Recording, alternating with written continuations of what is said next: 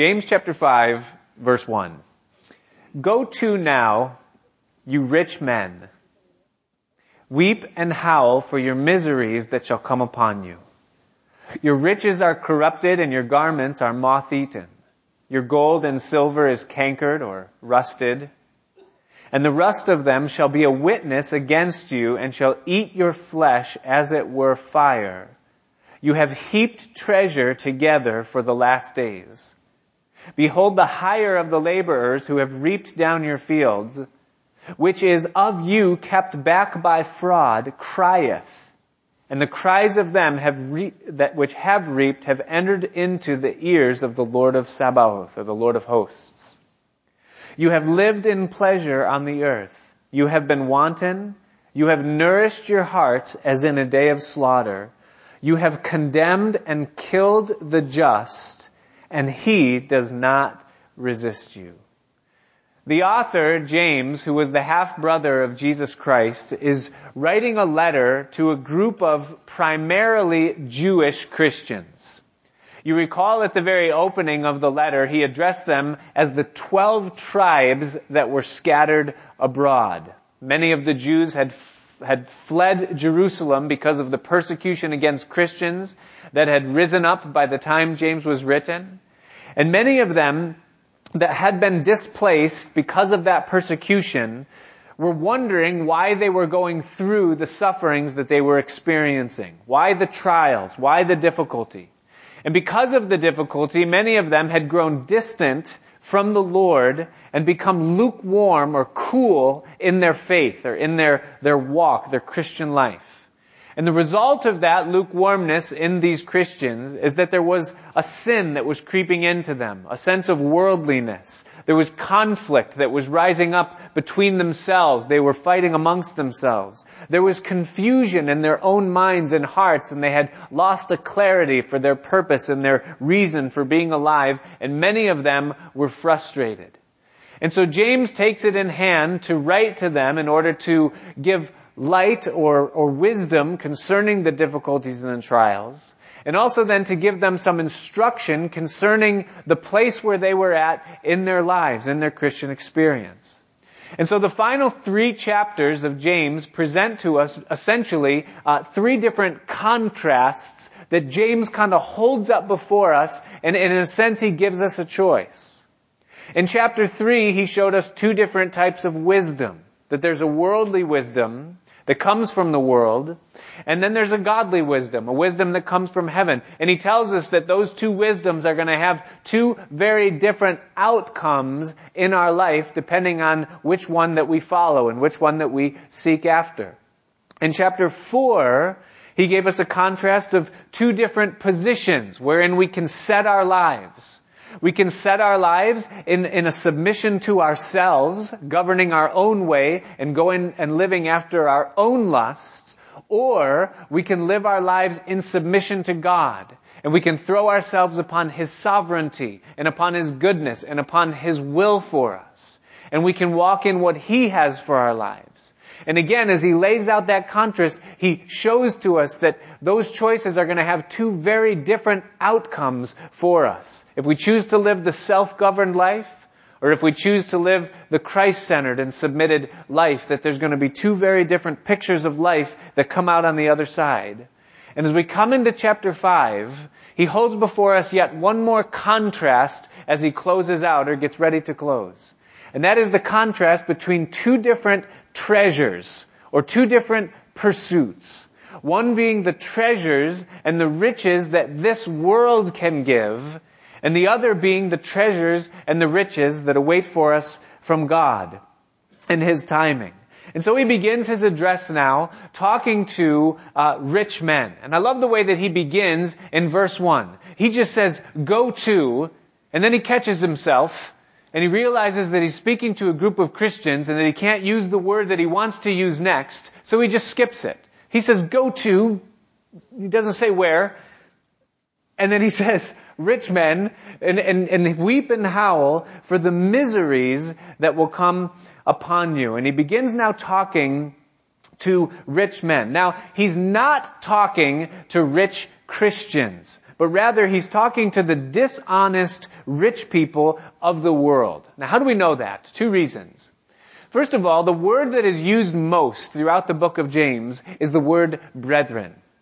And every time James is addressing the Christian or the audience of his epistle or the intended audience, he uses that word. He says brethren or beloved brethren or brethren beloved, and he consistently addresses them.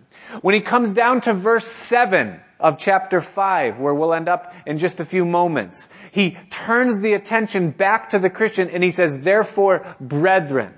And so the audience that he's addressing in the first 6 verses here is not the brethren or the Christians, but rather the rich of the world.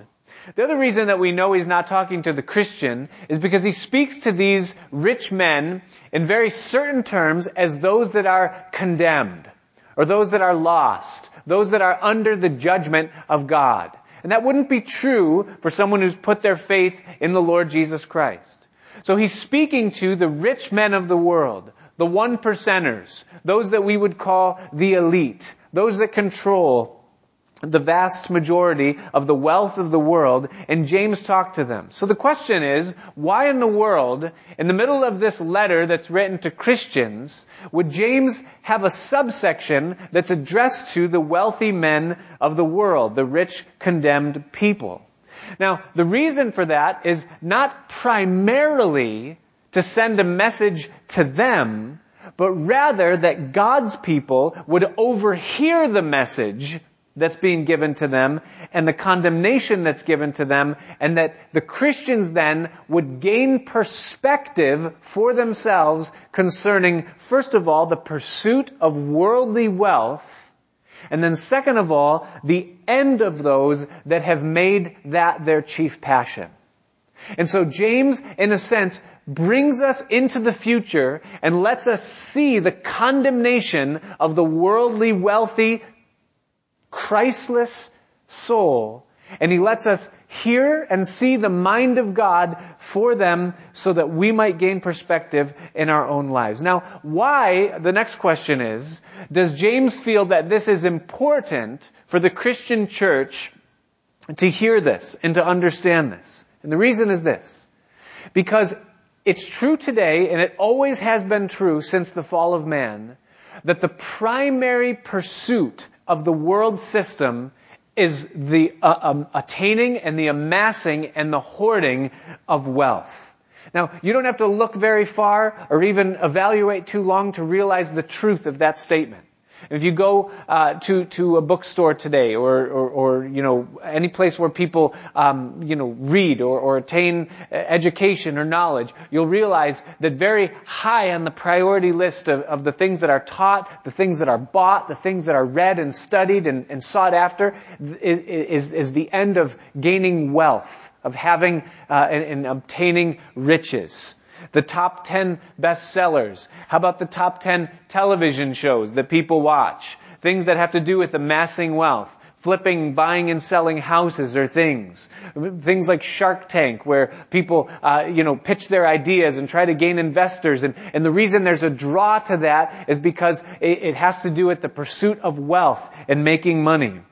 We live in a world where almost everything is measured in dollars and in cents. We ask questions like, well, how much did that cost? How much is that worth? How much do they make? How much does that profession pay? What kind of a neighborhood is that? What are the taxes like? And somewhere at the foundation of almost everything that we do, not just in our country, but in our world, is this current or this flow, this tide that constantly shouts at us, amass wealth, obtain, gain, somehow get your hands upon money.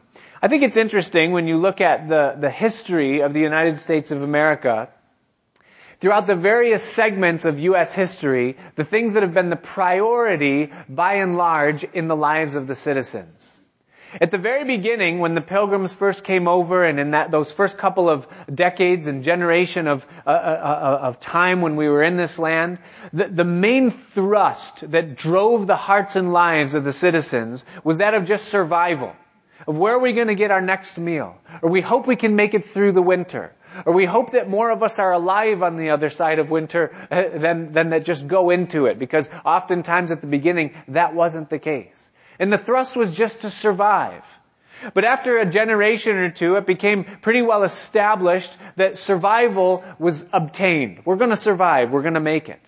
And at that point, the main thrust changed from survival to now expansion, to taking more territory, to exploring the fruited plains and seeing what's between sea and shining sea, and just the expansion of land. And that became the pursuit, to just explore and to discover and see this new world that we've been led into. But once after several generations, the expansion had been complete. Then the thrust changed again, and then the thrust became development. Is that now that we've got this land and we've marked out our territories, now what can we do with it? And so land was cleared and farms were established, and soon cities and towns and villages were established and development took place. And then the birth of industry came along and factories were raised up, and there was just a move towards developing the land.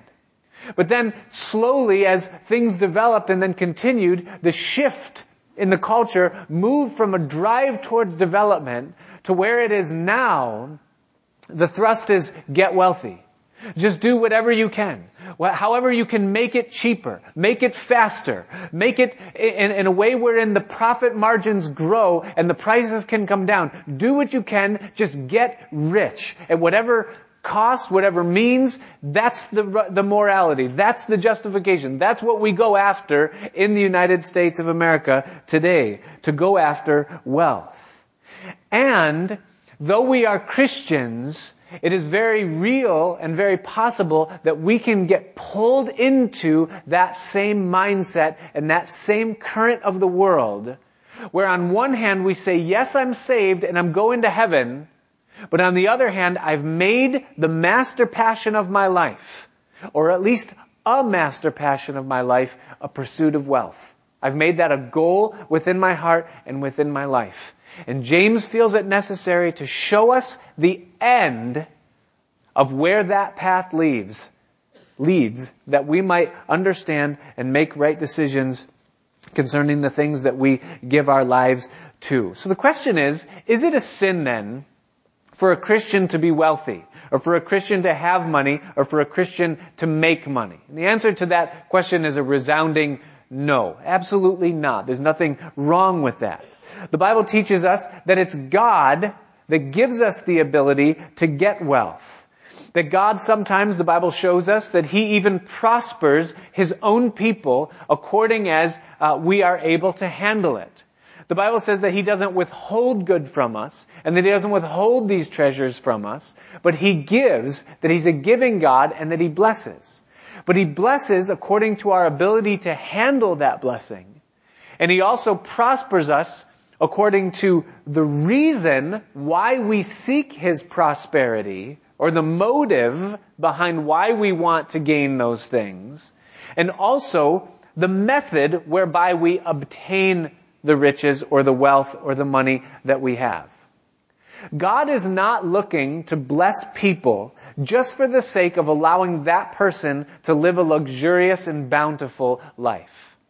The Bible says that God has given us richly all things to enjoy. He's not against the enjoyment of our enjoyment, or the way that we enjoy the things that He has given to us, or the prosperity that we have. But that's not His purpose in prospering our lives. God's not looking for cisterns wherein He can find people that will hoard and keep and obtain and grow their wealth constantly. But rather, He's looking for people that will distribute resources as He then flows it into and then through their lives. And when God finds someone that has a genuine gift of giving, and when God finds someone that's willing to distribute, God will oftentimes bless and prosper that person, because the motive behind their desire to obtain is in the right place. We read in Proverbs chapter 11, verses 24 and 25, Solomon says, there is, the idea is a person, that scatters and yet increases. And there is that which withholdeth more than is meet or necessary, but it tendeth to poverty. The liberal soul shall be made fat, And he that waters shall be watered also himself. And when God finds a vessel, a channel that he can flow through for the good of others, God will do more and abundantly for that person than they would ever think or hope or expect. And so God very definitely prospers, but the motive behind it is important. The other thing that's important to God is the method whereby riches or wealth is obtained. There is a vast difference between wealth that comes from the hand of God and wealth that comes at the hand or from the mind of men. We read in the Bible men like Abraham, men like Jacob, men like Daniel, others throughout, the family of David, the family of Boaz, the line of the kings. There are many that God has prospered throughout his generations. But yet when you look at the way in which that prosperity came, it's indisputable that it came at the hand of God. Abraham was much increased with his flocks and his herds. He was a shepherd, and it was God that prospered him and caused his flocks to be fruitful. We read of Isaac in the book of Genesis, and it tells us that Isaac sowed in the land that year, and that he reaped 100-fold from what he sowed. That's prosperity. Can you imagine 100%, return or more on what you've sown? But that's at the hand of God. Only God can bring that to pass and bring that to bear upon a life. And when God brings forth, according to the sowing and reaping and the harvesting of righteousness, there's a blessing. The Bible says again in the Proverbs that the blessing of the Lord that maketh rich. But in the hand of fools, and then he goes on and describes another picture. There's another wealth that comes not from the hand of God, but is obtained from the mind of men. Wealth that is obtained by fraud. Wealth that's obtained by exploitation. Wealth that's obtained by dishonest means. And when God sees that kind of wealth, he has a completely different mind for it. He says, I didn't do that, and I don't condone that. That wealth isn't from me. And so God addresses the wealthy rich men of the world that are wealthy from the dishonest means of man's ingenuity. And here's what God has to say in these verses concerning these rich men. The first thing that he tells us right there in verse 1 is he tells us that they are miserable people. That they're miserable not only in the present tense, but what awaits them in their future is also nothing but misery. Now, I don't know if you have lived long enough on this world and observed life long enough to realize that wealth and riches do not make human beings happy. Did you know that? That money and wealth and possessions do not satisfy the soul of man. And the reason, some of the time, why rich people live in the misery that they live in is because they're experiencing the fruit of their disillusionment. They realize what it has taken them and what it is that they have given themselves to in order to obtain what they have. And then they come to the place where they've obtained all and more than they ever hoped and dreamed, and they realize that it isn't what they thought it would be. That it didn't make them happy in the way that they thought that it would. Have you ever come to the end of a very long and arduous journey in your own experience or in your life and had the destination not be what you hoped it would be or what you had expected when you first set out? I know that I have. I remember this past summer, my son Rocky and I think I shared with you a few months ago, we climbed Mount Marcy in the Adirondacks, the highest peak in New York State. And we planned the trip and, we got ready and we took a couple of days and we packed our backpacks and we hiked, 8 hours, through and camped overnight. I mean, and it was arduous. It was difficult. It was blessed. It was glorious, And then the next morning, our plan was to wake up early and then hike up to the peak and then spend some time up there and then hike down and drive home on the second day. So we kept the plan. Everything was working out great. We wake up early. It's freezing cold, even though it's midsummer because we're at this high elevation, 5,000 feet. I know for New York State, it's not really high, but it's, high for us, And we wake up and it's freezing cold and we dress in layers and we're walking up, climbing up, peeling layers as we go. And we hit a certain altitude mark and we walked into a cloud.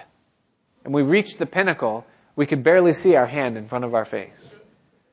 And so the expectation of our journey is that we're going to see more of New York in one moment than we'd ever seen before.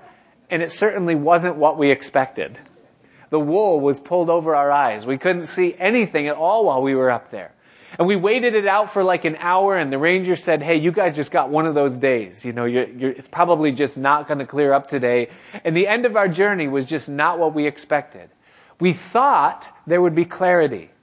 We thought there would be majesty. We thought it would be breathtakingly awesome to be on the top. But once we got there, we found that we were in a fog. And there have been many rich people over the course of human history and over human existence that have made that arduous climb, not just a couple of days, but they have given their life. They have made the attaining of wealth the master passion of their life. And after all that they've had to do to get where they set out to go, they reached the top, and what they thought would be majesty and clarity and freedom and the ability to see beyond anything that they could before, they found that there's nothing there but a fog. And the result of it is misery that then comes upon the life. He then goes on to talk about, in verses 2 and 3, some attributes of the riches themselves. Why is it that riches don't satisfy? Why is it that the thing that 99.9% of the population is seeking after doesn't yield the return that it promises? Why don't riches satisfy? He says, first of all, concerning the riches in verse 2, he says that your riches are corrupted.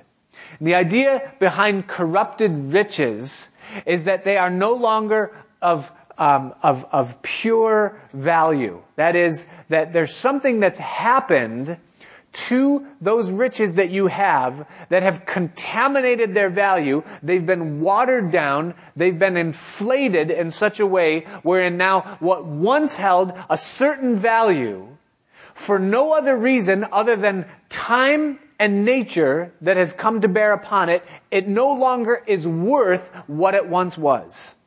If you have some lump of pure gold in your hand, that gold carries a consistent weight of value. But if that gold becomes corrupted, that is, if there's some other material that is introduced into that mass of gold that maybe makes it look bigger, but that doesn't carry the same purity, then that wealth has now become corrupted. And that is one of the things that happens to earthly riches. It loses its value due to contamination. Many of us in the last 10 years of life in the United States of America, we've seen that happen firsthand. How many people that went through the financial crisis back in 2008 saw the corruption of their wealth? They went to bed on a particular night and their portfolio or their account or their retirement or their future was looking a certain way. We're worth this much. We've got this much saved up. We're going to be in this place in this many years. And they went to bed and all of that was true. But when they woke up the next morning, all of it was vastly different. And many people that had much on one day woke up the next morning and had absolutely nothing. And that's one of the problems with worldly wealth, is that it has the ability to be corrupted. It can be here today, and then it can be gone tomorrow. And there can be no announcement. It cannot last. The second thing he says concerning the riches and why they don't satisfy is that he says that your garments have become moth-eaten. Now, for garments in the context of riches to become moth-eaten, one of two things has to be true. Number one is that you have so many clothes in your closet that you don't have time to wear them all, and the moths have overcome your ability to keep the moths off the clothes, and thus the clothes have become moth-eaten. Just an indictment on how much you have that's just sitting there waiting to be worn. Or the other reason why the clothes are moth-eaten, and this is more likely the case as it concerns the human condition, is it isn't because I have so many, though I probably do. It's because I'm not wearing that anymore. That was good once. I remember when I got it, I loved it. I remember it was the most beautiful possession I had. But now, it's out of style, it's out of flavor, it doesn't fit. I ain't wearing that anymore. And the idea behind that is that this thing that once did satisfy no longer has the ability to satisfy me. I'm not satisfied with that anymore. And that's true concerning anything, any treasure, any bit of wealth or possession that we have in this world, is that that thing that at once did satisfy eventually will come to a place where it does not satisfy any longer. And every single one of us in here knows exactly what that feels like. The third thing that he says concerning wealth, the treasures themselves and why they don't satisfy, is in verse 3. He says that your gold and your silver is cankered or rusted, and the rust of them shall be a witness against you. The third reason is because the gold and the silver have become rusted. Now, the reason why gold and silver is rusted is either, number one, is that it has been sitting idle for so long that something that cannot rust has finally rusted. And he's saying that you have so much that you don't even know what to do with it that's just sitting there. It's doing absolutely nothing. But the greater reason why gold and silver rust is because they're not really gold and silver. Because gold and silver cannot rust. That's why we call them precious metals, because they're lasting. And so for gold and silver to be rusted, meaning that the very wool has been pulled over the eyes of those that have obtained it, and that the thing that they have isn't even what they think they have, but it's just a shadow or a lie concerning the whole thing. And so he concludes this analysis of these riches by saying that the rust of these things is going to testify against you. And so James brings to us now three things that will testify against the ungodly rich in the last day. The first thing that will testify is the rust itself. That when the unsaved rich stand before God in heaven, they're going to sit on the defense stand and God is going to call the rust of their wealth to come and testify against them. And the testimony that that rust is going to bear against those rich men is that they had given their lives and the abundance of their strength and their value to that which cannot maintain its value, to that which cannot bring lasting satisfaction, and to that which will ultimately prove to not be what it appeared to be. In a sense, the testimony that that rust will make against that man or that woman is that they completely wasted their life in pursuing something that brought them a net nothing at the end of it all. The second thing that James tells us that will testify against the rich men in those days is the wages that were kept back from the laborers. In verse 4, he says, behold, the hire or the wages of the laborers who have reaped down your fields, which has been kept back by you by fraud, crieth. In other words, the second witness that God calls to the stand is the wages themselves. And essentially, the question that God is going to ask those wages that will testify against these rich men is he's going to just simply say, what in the world were you doing in his bank account when they don't belong to you, when you didn't belong to him? And the wages will say, I don't know how I got there, because he certainly didn't do anything to earn me. But somehow I ended up in his bank account and not in the bank account of the person who rightfully bestowed the labor upon where these wages came from. And God says that those wages will testify. And then the third thing that will testify is the workers who deserved those wages themselves. He says, and the cries of them which have reaped are entered into the ears of the Lord of Sabaoth, or the Lord of hosts. Always use the word Lord of hosts to speak of God in the context of his strength and of his might. And when God is coming at you as the Lord of hosts, you don't want to be on the other side of that, because it's not a safe place to be. But essentially the cry of the workers. Amazing thing to consider that every time God hears a wearied workman sitting on the edge of his bed frustrated at night, for all that he puts out and for the little return that he gets for all that he put out. Every time a person utters the words, another day, another dollar, and that bears a groan under the weight of worldly oppression, trying to just get by and breaking their backs to do it. the groans of those cries come into the ears of God, and they're stored up as a witness against those that are exploiting them to earn them. So what is God's sentence upon the ungodly rich of the world? What does God have to say to them in his final analysis concerning them, these 1%ers that have no interest in the things of God? He says to them in conclusion, or by way of his conclusion, we're not concluding quite yet, don't get excited. But God says in conclusion to them, first of all, he says, you have, and this is spoken back up in verse 3 at the end, he says, you have heaped treasure together for the last days. And that word heaped up, it's an interesting word. It's actually where we get the English word thesaurus. You know what a thesaurus is? A thesaurus is where you take a single word and then you say it 1,000 different ways. You know, and it's kind of the preacher's best friend. You know, how can I say this in another? I need a P word that really says this, you know, or something like that. But the idea is that it's all the same thing, but you've got a lot of it. And the spirit behind the word that's used there is what God is saying when he says, you have heaped up treasures for the last days. He's saying that you have made the accumulation of wealth the master passion of your life. That's the analysis that God brings upon them. He says, you have made the accumulation of wealth the master passion of your life. He says secondarily to them, it's in verse 5, he says, you have lived in pleasure on the earth, and yet you have been wanton, or that you have lacked. In other words, God is going to hold them accountable to the fact that they have attained that which the entire world is seeking after. And that in attaining that, they realized it was completely empty, and yet they did nothing about it. They had the opportunity to realize that the thing that they had chased after could not ultimately satisfy.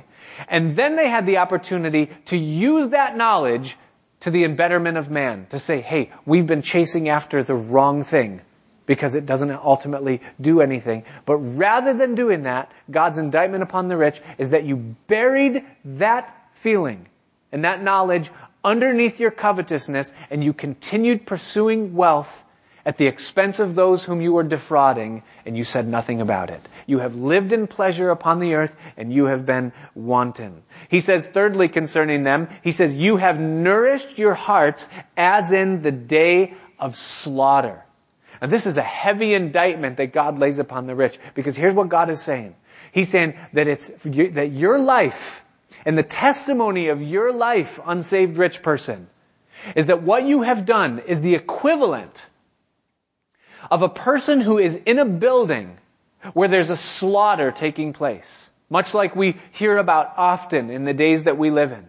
That there's been another mass shooting in a nightclub or in a school or in a business. And it was in that place where you were in a place where there was a slaughter that was happening all around you. And yet because it was an inconvenience or an interruption upon your pursuit of wealth, you put earplugs in, you shut the door, and you said, excuse me, I'm having my lunch. And my lunchtime is not worthy of being interrupted by what's going on outside in the hallways or in the other rooms of this building. He's saying you have insulated yourself from the pain and the suffering that the rest of the world is feeling. That in my eyes and ears, God says, is the equivalent of slaughter.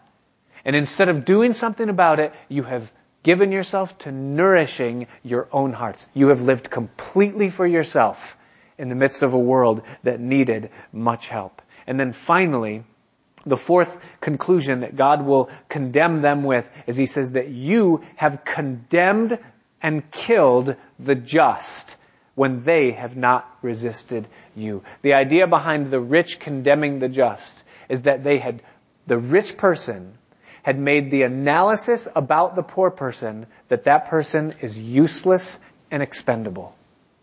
That the rich person looked at the poor person and their attitude towards them is that that person is nothing but a pawn in this world whose existence serves to make me richer or to better my position on things. You have judged them to be worthless and you've burned them out. You've literally killed their spirit. You've taken and extracted every bit of labor and extraction that you can get from them, and now you've left them to be nothing but a hollow shell of what they could be or of what they were designed to be by me. You have condemned and killed the just, and yet that person has done nothing to you to deserve that type of treatment. And this is what God, now I wouldn't want to be, I don't want to be in the 1% on that day when God brings this to bear upon the unsaved rich. Now, why does God set this forth in His Word for the believer, for you and I to hear it in such strong terms and in such a strong way? Because the exhortation or the instruction that God gives to the Christian all the way from Genesis to Revelation is that this is not our home. And that to pursue earthly wealth and earthly riches or an earthly estate here is a complete waste of our lives and the opportunity that we have here. The Bible is very clear in speaking to the son and daughter of God that we are not to be envious of the rich and prospered person. In Proverbs chapter 23, Solomon, who himself was rich, spoke these words. He said, when you sit to eat with a ruler, consider diligently what is before you, and put a knife to your throat if you be a man who's given to appetite. Now, I used to think, I literally used to just take that at the face value that it was and think, okay, if you're sitting at a dinner and there's someone at the dinner who's of a higher position of you in life, don't eat that much. You know, I mean, I'm naive. You know, I'm not the sharpest knife in the drawer. That's not the context of what he's saying here. What he's saying is that when you sit down in the presence of a rich man, or if you're invited by some stroke of miraculous providence to sit in the presence of a wealthy man or a ruler or someone who just has the abundant life, as we would call it here on earth, or eats with silver spoons. The writer here is saying this. He's saying you're better off putting a knife to your throat if you're a man who's given to appetite. Here's why. He says, be not desirous of his dainties, for they are deceitful meat. That you can sit there in the presence of that rich person, and you can see what they've got in their garage, and you can see what they've got hanging on the wall, and the plasma, and the size of the thing, or the projector, or the seat that they're sitting in that shakes when the sound of the movie goes off, and you can see the size of the rooms, and the cleanliness of it all, and the servants that are there, and you can see the kind of life that they live, and how they just spend money like it's going out of style, and every day UPS is dropping off 7 more packages from Amazon, and you can look around at that, and you can begin to, in your own heart as a Christian, you begin to think, I want that.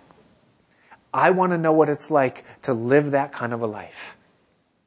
And what the writer is saying to us here very clearly is he's saying, don't be deceived. It's not what it promises to be. And it's not what you think it is. He says it's deceitful meat. It's a lie. It's a facade. It's a deceptive wrapper of the true reality of what's going on inside the heart of that person. He applies it, the wise man does in verse 4, by saying, labor not to be rich. Don't give the strength and the abundance of what you have in your life for the end of pursuing and obtaining riches. Time and duty are way more valuable than money. And yet how many of us have been deceived into trading our time and what we do with our lives for nothing more than paper or fleeting wealth that can't last and can't satisfy. The Bible says that we have been put on this earth for God's purpose. He has placed gifts and talents inside of us. He's put dreams and destiny and ability. He has laid things out for every one of us. And He's given us a life that He calls the abundant life. And far too many Christians have sold short the things that God has put in our hearts and in our minds to do because of a pursuit of money. What's my dream? What do I feel like God's made me to do? Well, it's there, but I'll never realize it because I have to pay the bills, because I have to pay for the packages. He says, listen, labor not to be rich. Cease from thine own wisdom. Will you set your eyes upon that which is not? For riches certainly make themselves wings. They fly away as an eagle toward heaven. Anybody say amen to that? Eat thou not the bread of him that has an evil eye, neither desire thou his dainty meats. For as he thinks in his heart, so is he. Eat and drink, saith he to thee, but his heart is not with you. The morsel which you have eaten shall you vomit up and lose thy sweet words. Listen, if you give yourself to a pursuit of wealth and you make that the master passion of your life, mark God's words. You will come to a point where you will say, I wasted it. I wasted it. I spent my life and it was a complete waste because I'm at the end of it. And even if I obtained the thing that I sought after, the net result of my life is zero. The Apostle Paul wrote to his young son Timothy in 1 Timothy chapter 6, and he says this in verse 9. He says, but they that will be rich, that is, they have a desire to pursue after earthly riches, they that will be rich fall into temptation and a snare. It's a trap. You're bringing yourself into unnecessary trials. As Bobby would say, as he says on a weekly basis, you're making problems for yourself, And that's the idea. You're going to fall into temptation and a snare and into many foolish and hurtful lusts, which drown men in destruction and perdition. The Bible says in Isaiah chapter 40 verse 31, it says, they that wait upon the Lord will renew their strength, that they will mount up with wings like eagles. They'll walk and not be weary. They'll run and not faint. And God's desire for every one of our lives is that we be uplifted. That we come to a place in our lives where we're no longer flapping and striving and trying to stay afloat in our world. But rather the breath of God is carrying us and we're soaring. You ever seen an eagle flapping? Maybe once or twice. Eagles don't flap, they soar. And God's will for His kids is that we soar, is that we're carried by His breath, His glory, His ruach, that's what rules our lives. That's the source. And the outcome of all, it comes from God. But if we make wealth the master passion in the pursuit of it, then we put ourselves in a place where we're not only not soaring, but we're drowning ourselves in destruction and in perdition. Jesus said, and it's the saddest place a Christian can come into, that there's a spectrum in this vast thing of Christianity of believers, people that have put their faith in God. But they've allowed the Word of God and the purpose of God in their lives to become choked by the thorns of this life. Jesus said that the thorns are the cares of this world, the desire for riches and the lust for other things. And what Paul is saying to Timothy here is, listen, Timothy, don't set your affection on the treasures of this world because they're going to choke you out. And they're going to take a life that otherwise would have been fruitful and that would have done great things, and they'll make it nothing. Which drown men in destruction and perdition for the love of money. Not money, but the love of money. Money is an excellent servant.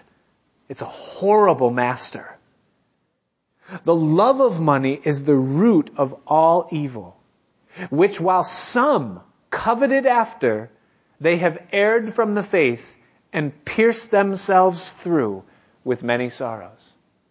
The men of Shechem came to Jacob and they said, we will circumcise ourselves and our sons.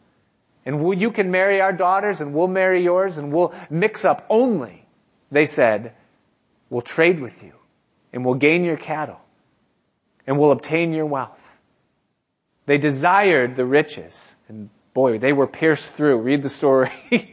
They didn't have a good go of it. Read about the men of Shechem in Genesis.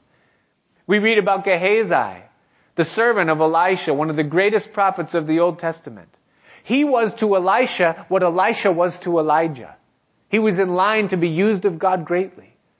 But when Naaman came, the Syrian, and offered silver and garments and Babylonian treasure to Naaman because of the healing of the leprosy, Elisha said, no, let your treasure go with you. I don't want anything. Is this a time to receive gifts? You can't purchase the gifts of God, the things of God. But Gehazi coveted after the silver and the garments of Naaman, so he went after him secretly. And he said, hey, by the way, Elisha changed his mind. He will take a wedge of gold and hand over some of those clothes for the men. He erred from the faith.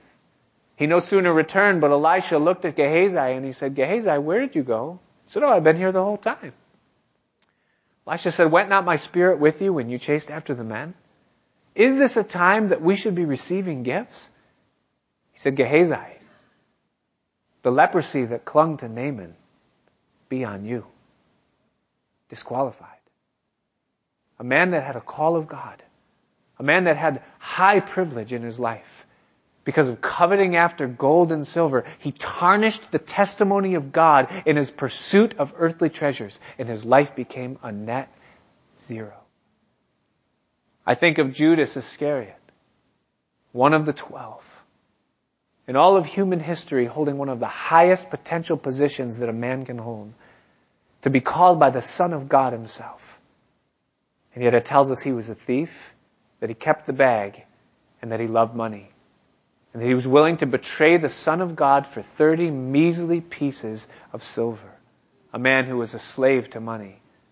And he went out and hanged himself. His destiny was destitute because of his love of money. I think of Simon the sorcerer, a man graced in the presence of Peter. Peter came to Samaria and he preached the gospel to the Samaritan people. And it says that many in that village believed, and Simon, who had been a psychic, that he believed also. God having mercy upon a demon-possessed man. And yet when he saw Peter lay hands on the disciples and the Holy Ghost came upon them, he came to Peter privately and he said, hey, how much would it cost me to get you to teach me how to do what you just did to those men in there?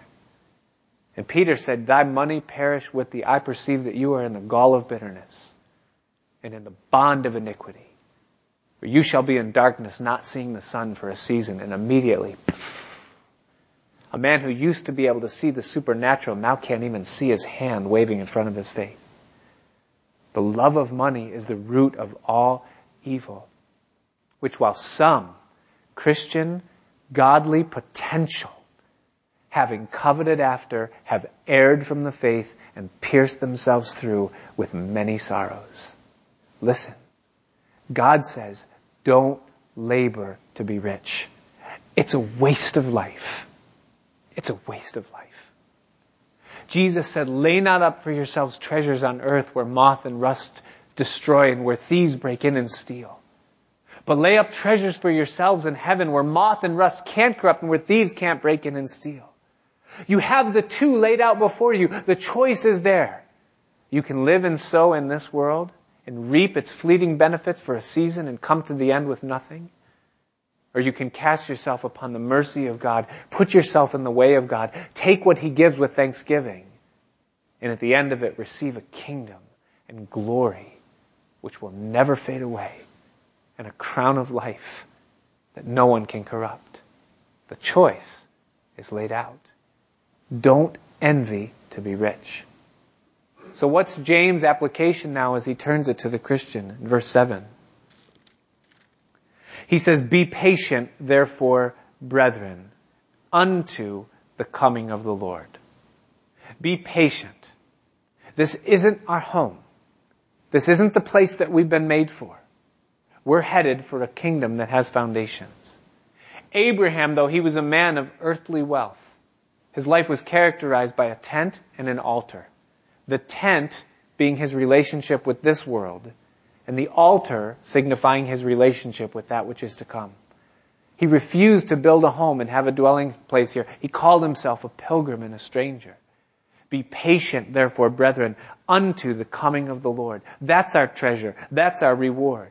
Behold, the husbandman or the gardener waits for the precious fruit of the earth and has long patience for it until he receive the early and the latter rain. Be ye patient also. Establish your hearts, for the coming of the Lord draws nigh. Make a decision, is what James is saying. That you're not going to make wealth the passion or master passion of your life here on earth, but rather establish yourself that I'm going to be content with what God gives, and I'm going to live my life for Him and for His glory. He says, grudge not against one another, Brethren, lest you be condemned, behold, the judge stands before the door. Be at peace amongst yourselves. Don't compromise the work of God for the sake of your complaint or for your right or what you want. Because you risk tarnishing the witness of God. You risk diminishing your treasure when you come into His kingdom. And you tarnish the testimony that you're bringing, because the Bible says that by this shall all men know that you're my disciples, by your love one for another. So be patient until the coming of the Lord. Then he says in verse 10, as a way of encouragement, he says, take my brethren, the prophets, who have spoken in the name of the Lord as an example of suffering, affliction, and of patience. Behold, we count them happy which endure. You have heard of the patience of Job, and have seen the end of the Lord, that the Lord is very pitiful and of tender mercy. He's saying, listen, take the prophets as an example of this whole concept of suffering and affliction and waiting patiently in spite of the poverty that you're feeling. He's saying, listen, you have seen through the suffering of Job the things that God does for those that endure and those that wait. And understand this, Christian, that there's a segment of every one of our walk and our path in this life that is going to be accompanied by nothing but suffering. There's a valley of temptation that we must face, that we must go through. But notice what he says, and it's where we conclude. He says, but you have seen the end of the Lord. And that's the biggest phrase, the largest statement in this entire chapter. Listen, when's the last time you looked to the end of the road that you're on? What is it that you're pursuing in your life? What is the master passion of your life? Where does that road end when you get there? If you make God the master passion of your life, then the end of that life is a life that's lived in heaven, in glory. The end of it is glorious. In Psalm chapter 73, remember the number. It was written by Asaph. And he testifies in transparent honesty. And he says this, he says, my feet had almost slipped when I saw the prosperity of the wicked. He said there's no pain in their death. They don't have any troubles in this life. It seems like everything comes to them so incredibly easy. He said, when I look at my own life, I see nothing but struggle. There's pain internally, there's frustration. It's 3 steps forward and 2 steps back.